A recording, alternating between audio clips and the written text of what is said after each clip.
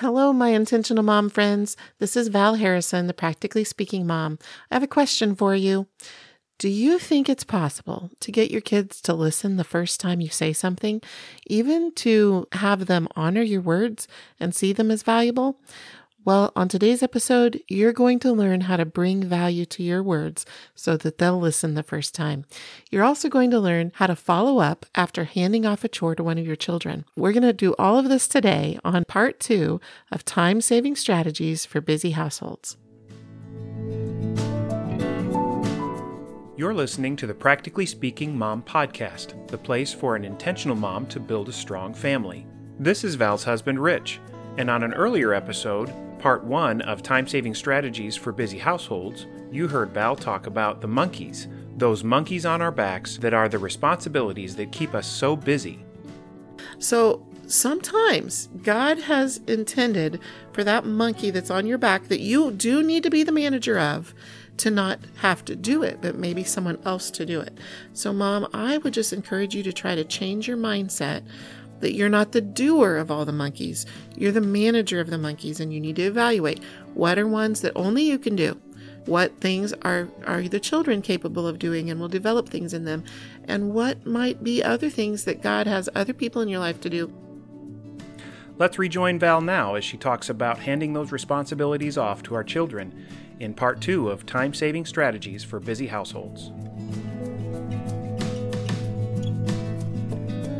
So Mom, I would just encourage you to try to change your mindset that you're not the doer of all the monkeys. You're the manager of the monkeys, and you need to evaluate what are ones that only you can do, that you for sure have to keep these monkeys and they have to be yours.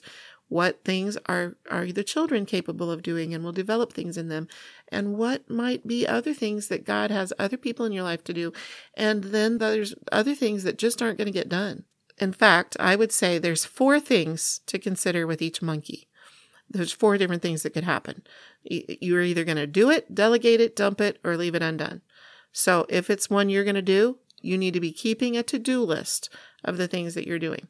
And then if it's a delegated thing, you need to keep a list of the things that are delegated to other people. And how do we effectively delegate it? We're going to talk about that in a minute too, how we effectively delegate a task to one of the kids. All right. And then some of the monkeys on your back, some of the things that you feel are stressing you out, you just need to dump them. You need to evaluate if your stress is coming from too many obligations, and some of them could be dumped. And then the final thing is just leaving it undone and handling it with prayer. So that was do, delegate, dump, and leave undone. And all of these things you're going to find in my book, Wearing All Your Hats Without Wearing Out. I'll have some of it in show notes as well. Okay, I should say not everything we talk about today will be in the book, but a lot of it is in the book. Let's see. In my notes here, I have that I wanted to share the prayer with you, which I've already done. Lord, give me passion for your purposes in this day, and a peace for the things you don't want me to get done. And that's one of our goals. I will share that prayer on our show notes also so that you can see that later. Steps to hand off a monkey. Okay, are you ready for this one? Now, I've talked about this a little bit before in a podcast on work ethic, but let's just look at delegating tasks isn't about making life easier for you. It's about growing your kids' abilities, character, and work ethic, teaching them responsibility, building up self-esteem based on accomplishment and capability, equipping them for success habits in life, and to be overcomers in whatever obstacles that come up that might be keeping them from accomplishing that responsibility. I don't want to spend too much time on how to delegate a responsibility to your child because I have dealt with this also in a podcast called Work Ethic. So you might want to look for that one instead. If I'm recording several of these before they air. So if it has not aired yet, just keep your eye out for the Work Ethic one because I'll go into more detail there. But basically, you show them how to do a task, you watch them do it, you praise what you want repeated, and then you be sure that you continue to do follow-up as you give your kids responsibility. If you never follow up, then there's something you can count on, and that is that they're probably not going to keep doing it. You don't have the job of doing all of the monkeys, but you do have the job of following up with those who are supposed to be doing different monkeys that you've delegated. So when you follow up, you want to keep your eye out for certain things or have a certain perspective, and that is you want to have a standard of excellence. If we have a low standard when we follow up, we're going to produce low work. And that just means that we're giving our kids the habit of poor work ethic, a low standard and cutting corners, instead of what is the best I can do here. Now, some of you are going to have some perfectionist kids, and their weakness leans toward trying too hard and making it too perfect. For them, you're going to want to teach them a more balanced approach. But for most of them, for your kids that are not perfectionists, you are wanting to increase their standard and how they perform at something. And so you want to keep a high standard. That doesn't mean that you have to have a drill sergeant attitude, but a high standard will actually serve them so well in their life. And you really want to take the time to do that. And then praise what you want repeated, as I said before, and sometimes appropriate consequences when they don't follow through with what they're capable of and what they clearly were equipped to do. If you clearly gave instruction and they simply are not following through when you know that they knew and were capable of it, then if you don't give consequences, a couple of things. One, of course, you're basically rewarding them for not doing what they were supposed to do, which decreases their responsibility level and decreases their work ethic. But also, it devalues your word. If you told them to do something and they don't do it, you have just devalued your word, and that is going to reap negative consequences in your own life as well as theirs if they are a child that doesn't value the words of those who are in authority over them. And I know those buzzwords right there that I just said, authority over them, that's not a popular perspective these days to think of parents as being an authority over children. But I believe, you know how there's fake news all over the place? Well, there's also a lot of fake parenting beliefs out there that are messing up kids' lives, and this is one of them. Throughout their whole life, all of us at all ages, we do have authorities over us. That is the system of community and society, and that is okay. It doesn't mean the authority people are at a higher value or they're in some way more valuable. That's not the case. But nevertheless, for systems to work, there has to be people that are achieving different layers of all of the workings. And if we do not teach our kids how to live under authority, now that doesn't mean that they're robots. I'm not trying to raise robots. I want them to think for themselves and be problem solvers and to be initiative takers and to be able to come and speak up to an authority when needed. Yeah, I want to deal with all of those things with my kids, but I also, for their own sake, they need to know how to handle being under someone's authority. One thing that you really want to do, you want to have a goal of bringing value to your words. Your words need to be calm and clear and consistent. Now, when you say something, before you say something, you really want to think to yourself, is what I'm about to say, am I willing to enforce it? If I'm not willing to enforce it, I need to be quiet, because that would devalue my words. If I told them something and then I didn't enforce it, then I took away the value of my words. Why should they value my words if I don't? But also, I need to ask myself before I say something, is what I'm about to ask them to do consistent with the priorities that I want for our household? And for, is it consistent with loving people and loving God? And, evaluate some of the things we're asking our kids to do, right? So you have to slow down enough to think through what you're going to ask them to do before you do it, and make sure it lines up with your family's values, and make sure that you're willing to follow through with it, okay?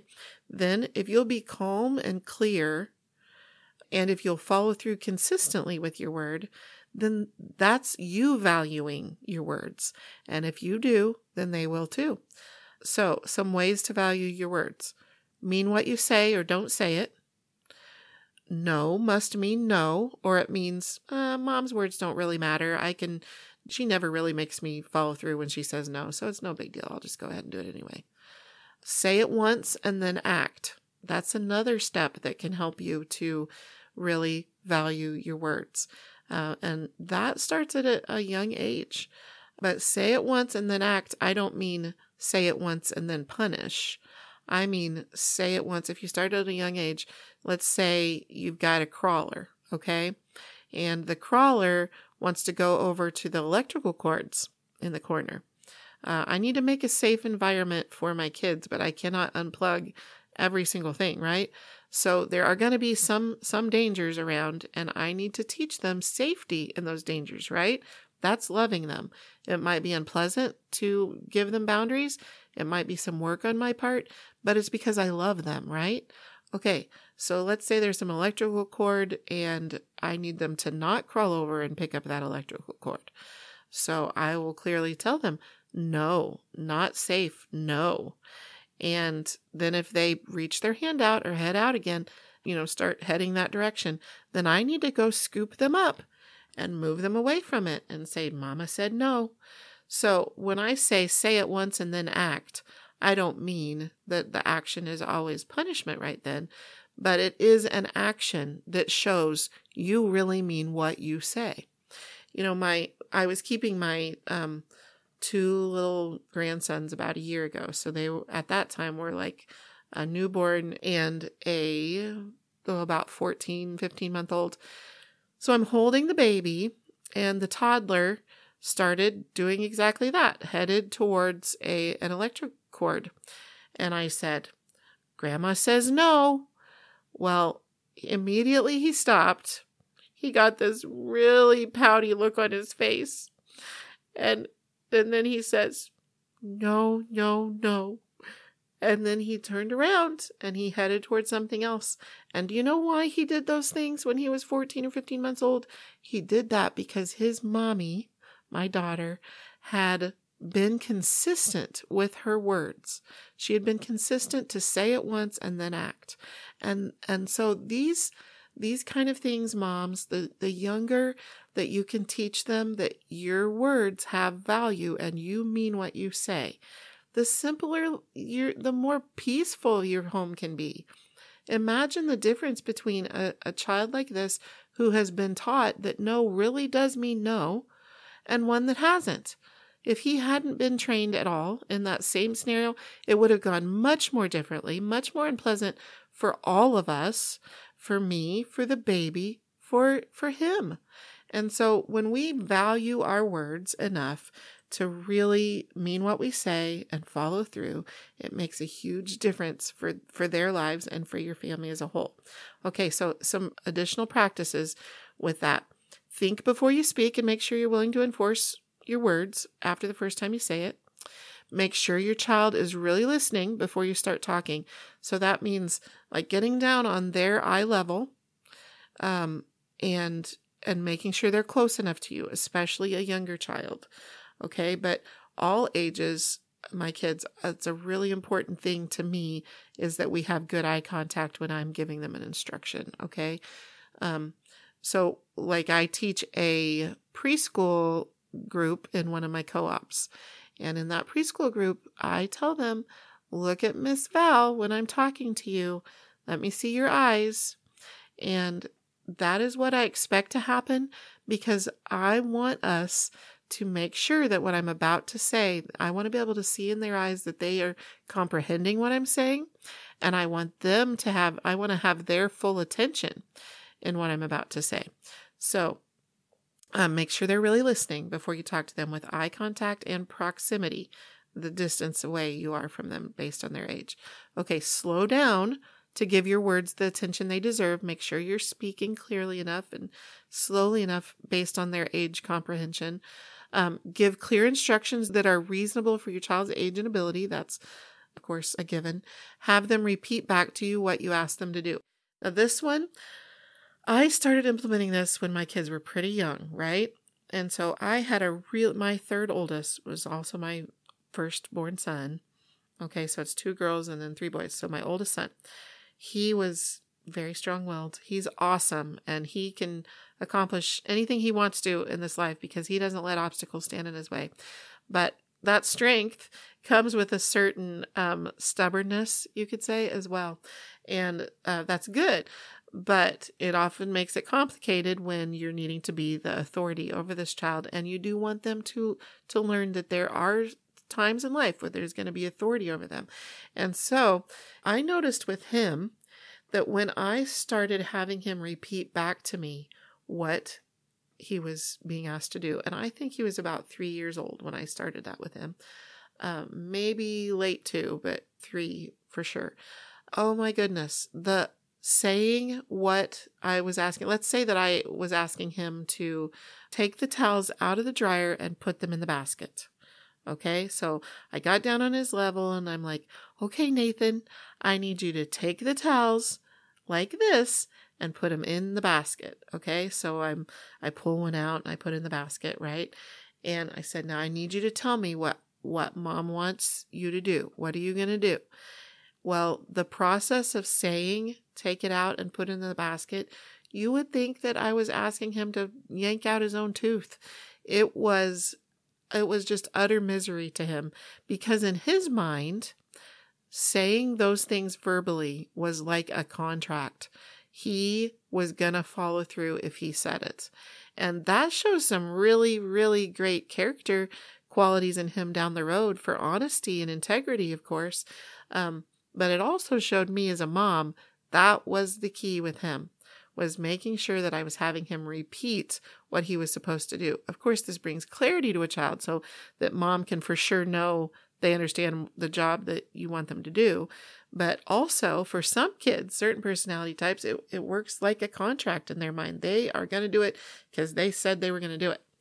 So that's a helpful step to take as well. It ensures that neither of you have an excuse to renege because you both just committed verbally to that handoff of that responsibility. Okay, and then finally, be sure you hold to compliance to your word, even when it's inconvenient for you to do so. So really, Mom, I actually, let's say we just had a really busy day, and it had been a long day, and we all just got home, and we're tired, and we're hungry, and I notice out of the corner of my eye that my child is doing something they shouldn't be doing. Well, if I'm not willing to enforce it right then, I don't even say anything. I just pretend like I don't even notice they're doing it, because it would be worse for me to tell them to stop and then not follow through, or to not follow through, but just acknowledge that I know that they're doing it. That would be worse in the long run than if I just not say anything right now. And then later, when I'm rested and they're rested and everything, then I can deal later with the issue if they're old enough, of course. So for me, I chose to value my words more than even making sure they're complying all the time if they think that I don't know. Okay, well, that's a side issue, isn't it? So let's move on to implement new systems one at a time. Well, we're going to stop today's episode at that little teaser for what's coming next. Cutting chaos in the home is something that's really important to Val, and good systems are a big part of that. Systems on little things can be so helpful. It's these little kinds of systems that really reduces the chaos in life. And those kids are capable of doing those things for themselves. Hear more of what Val has to share about helpful systems on Part 3 of Time-Saving Strategies for Busy Households. I hope you enjoyed today's episode of The Practically Speaking Mom, the podcast for an intentional mom to build a strong family. You can find lots more from me, my blog, books, the 6 Rooms of the Intentional Mom's Home at my website, practicallyspeakingmom.com. If you found this podcast to be helpful, I would be so honored if you would share it with other people, subscribe to the podcast, follow my blog, and join in the Practically Speaking Moms online community through Instagram and Facebook. And we also have a wonderful private Facebook group, a place where I get to interact with you more personally, where you can share your ideas and you can give your feedback about the podcast. You can ask me personal questions about it, and we can just interact on all different kinds of levels. There's so many wonderful intentional moms in this group, and I would love for you to be one of them. The name of that private Facebook group is Intentional Mom Strong Family. So I hope you'll join that today and let me get to know you. If you think other moms would benefit from this podcast, would you please take a few minutes to leave a review on iTunes so that iTunes will recommend this podcast to moms when they search? I'm looking forward to spending time with you again next week, right here on the Practically Speaking Mom podcast, the place for an intentional mom to build a strong family. See you soon.